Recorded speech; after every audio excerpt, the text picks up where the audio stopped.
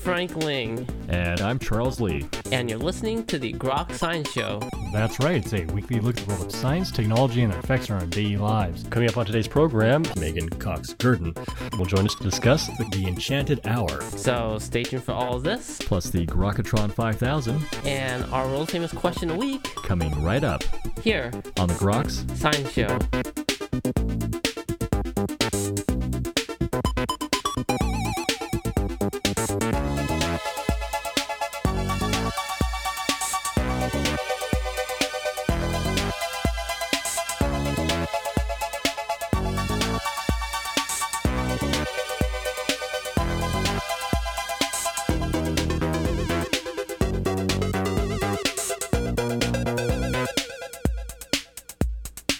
Welcome back to the Groks Science Show. Well, we all know the power of reading, but how much more powerful it is now in the age of distraction.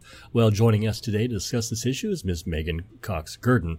Ms. Gurdon is an essayist, book critic, and former foreign correspondent who has been with the Wall Street Journal's Children's Book Reviewer ever since 2005. She's the author of the new book, The Enchanted Hour, The Miraculous Power of Reading Aloud in the Age of Distraction. And Ms. Gurdon, we're very pleased to have you today on the Groks Science Show. Oh, I'm delighted to be with you. Well, certainly our pleasure. Certainly a fascinating book you've written here, The Enchanted Hour, where you talk about really the power of reading aloud. Why did you become interested in this topic, and why did you decide to write the book?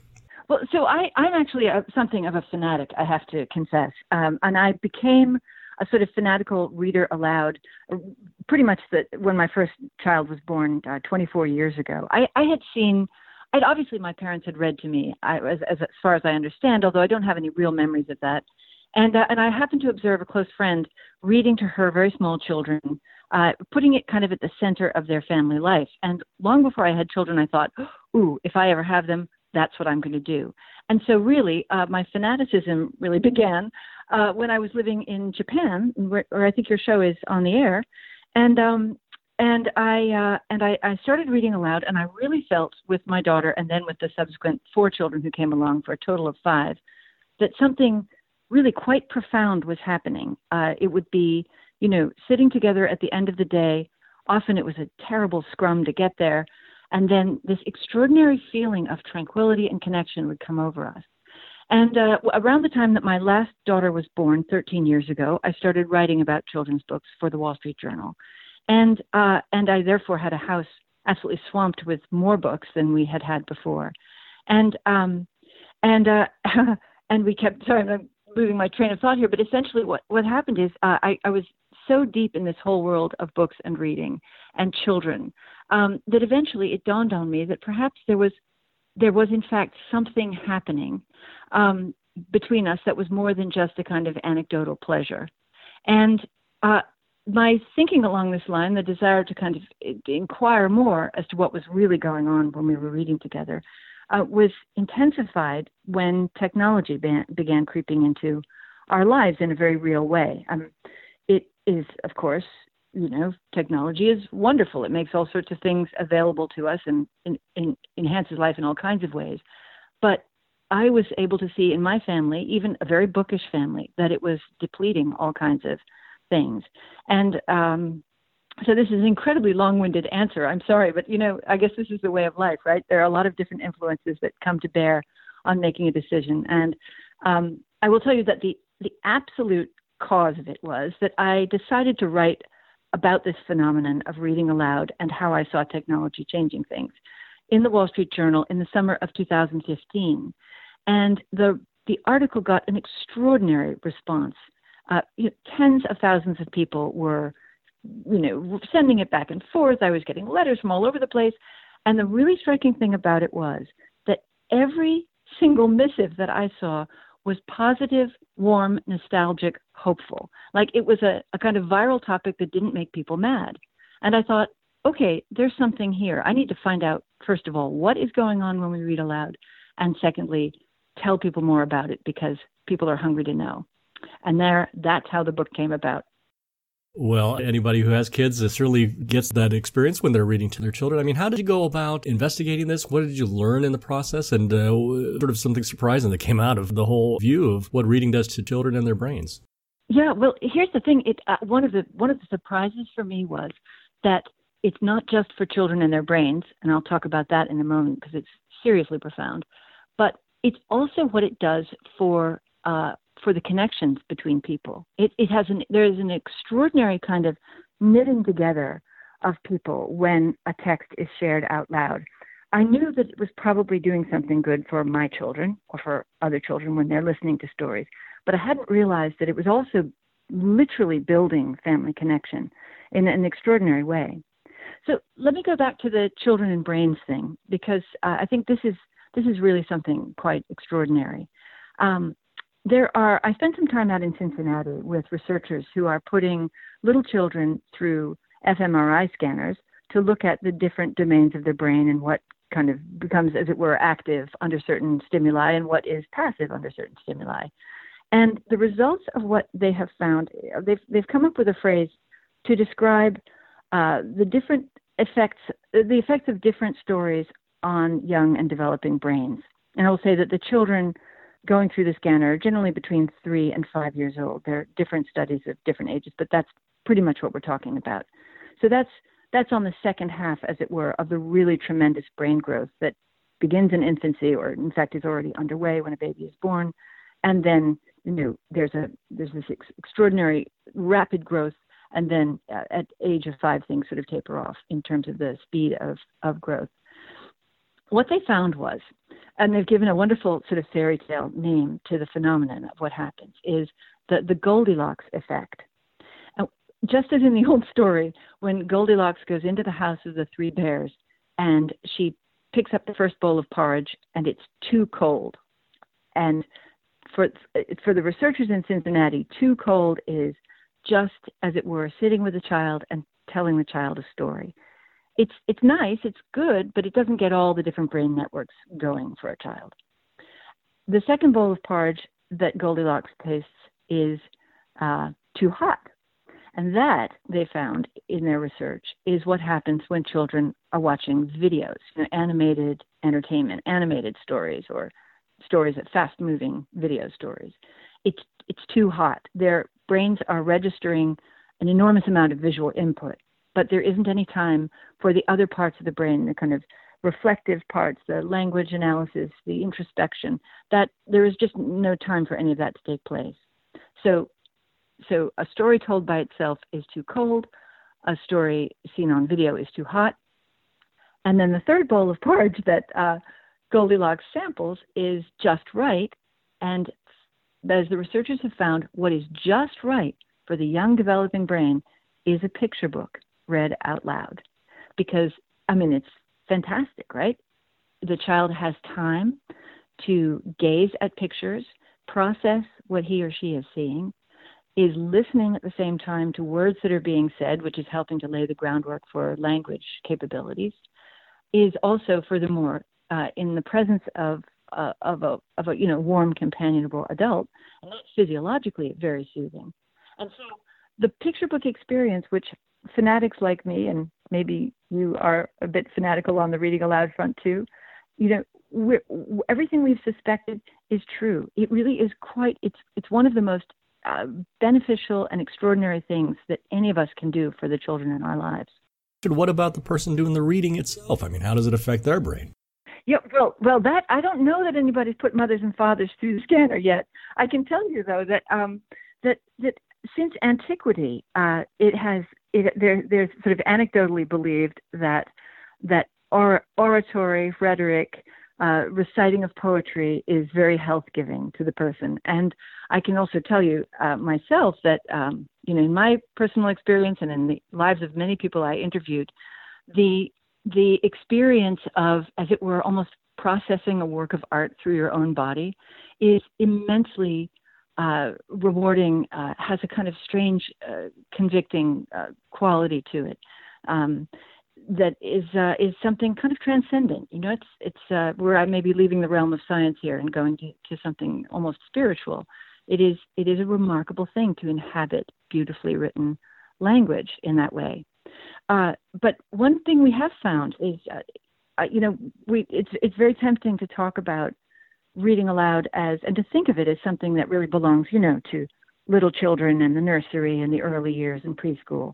But in fact, its benefits play out through life. And so to go back to your question about whether reading aloud is beneficial to the reader, we've seen with elderly people that it is actually extremely helpful for, the maybe clinical term for it is cognitive stimulation. But the process of taking the words off the page with your eye, bringing them to life with your voice, has been shown in some testing that was done in Japan to help elderly adults regain a certain amount of nimbleness with their thinking. I think this is an area which would be well worth more exploration. And I hope, as you know, as our society ages, there probably will be a great deal more interest in what can be done to help, older brains, not just young developing ones. Did you get the sense that the dedication to reading aloud has diminished, or are people trying even harder now in this so-called age of distraction to spend some time and read aloud? I think that's a difficult one to judge. We can see from, surveys of young families that the number of little children being read to is slightly ticking up. There are a lot of wonderful philanthropists to whom I join myself in the cause, who are trying to get the word out to sort of make it an absolute norm that parents read to their children. But we still see, after about the age of 6, and in many cases when children are capable of reading to themselves, that it really drops off in a lot of households. In England, which has had sort of historically a more robust read aloud culture, there has actually been rather dismayingly in the last few years, I'm going to say it was the last 5 years, don't hold me to it, that there has been a drop of sort of considerable drop in the number of young children who are being read to every day. And that drop corresponds to a rise of the equal amount of time in those children who are spending more time on screens. So the age of distraction seems to be consuming lots of young people. The distraction part of this is also kind of interesting. And we're all, I mentioned technology in the beginning, we're all grappling, right, with how to live with these devices and not let them take over everything. There's no getting around how wonderful they are in some respects. But they are making it difficult for us to pay attention, right, and to be fully present with the people we love, even when we're actually physically present with them. One of the things that has been seen is that in many families, all the members of the family, or most members of the family, are almost never in the same space at the same time, embarking on the same kind of task, except in those families, let's say, where you have, a very kind of dedicated mealtime. So reading aloud is actually, I posit in the book that it's kind of the cure for what ails us, because it is a way of developing the attention span of keeping a connection to long-form narrative for children, parents, elderly relatives, and also building that kind of physiologically rewarding together time, as well as a common store of, references and vocabulary words and characters. It really is remarkable. If people understood how good it was, I can't imagine that any family would voluntarily, forswear it. We've sort of gotten used to devices that distract us. How do we switch those off and begin to make reading aloud more part of our life? Well, you've actually just given the answer there. And the first thing you do is you switch it off, and I say this in the book because it has to be said. The last thing anybody wants is to be shamed and scolded, right? We want to encourage people to give this a go. And the book is called The Enchanted Hour because I think actually an hour is fantastic. For me, it's been about the right time. We've read almost always for an hour, often longer. But, that's asking a lot for people to give an hour of their life for anything. So I say people don't, nobody has to be heroic. You just start small, but start today. Turn off your phone, turn to the person next to you, pick up a book. It could be a bit of poetry. It could be the newspaper. It could be anything that you've been meaning to read. And by the way, I also think that it's perfectly reasonable to read with your children or read to your children, however old they are, something that they have to do for school. If they're reading a book for school, well, you can a text can be enjoyed two different ways. It can be enjoyed with the eyes and it can be enjoyed with the ears. As a supplement, you might try reading that. Just give it a go for 10 minutes, but getting the technology out of the picture is extremely important. We know from studies that when parents try to teach their children, there was a very interesting one that resulted in the term technoference, and that is that when a mother is trying or a father is trying to teach a child a new concept or new word, and the phone rings, and the parent turns to the phone, it breaks that connection. And children under those circumstances, it breaks the possibility of them learning. So again, removing the distractions, even if it's only for a few minutes, like literally put the phone away, literally turn it off, put it underneath a pillow or something so you don't hear it if it pings, and then return to this ancient, beautiful, extraordinary, nutritious practice just for a little while. I think a lot of us benefit from, it's not January anymore, but, in January, that's the month when we all say, right, this year I'm going to do X, right? I'm going to floss twice a day. I'm going to get my 10,000 steps, whatever it is. February is also a good time to set New Year's resolutions. Just start with 10 minutes a day of reading and see how you go. And I would not be surprised. I've seen it work in people's lives. You start with 10 minutes a day, and pretty soon you're reading for an enchanted hour. Is there an optimal amount of time, or any amount of time really is fine? I think any amount of time would be great, right? Yeah. I'll tell you that whatever anybody's idea of an optimal amount of time will definitely vary with the type of book you're reading. I had the experience of reading with my youngest daughter when she was 11. I read Dracula to her, the original Bram Stoker, and she had been interested in the idea of vampires, and I said, well, let's just give it a go. It was published not in the last century but in the previous century, and the language is pretty ornate, and it's quite alarming. It's quite a frightening book, and so I expected that her ideal amount of reading of that book would be 15 minutes the first night, and she wouldn't want any more. And it wound up being one of the great, she tells me, it's one of the great experiences of her childhood. She loved the book. For her, the enchanted ideal hour would have been 2 or 3 hours a night. She just couldn't get enough of it. But I can tell you, as the reader, I was exhausted after an hour of reading that depth of language, and I had to call it off night after night with the please more, coming from her. Well, it's certainly there are public read aloud events, certainly at things like libraries and Read Aloud Day. Are there other sort of events where people can go to and get that communal experience of? I think this is something we need to work on more.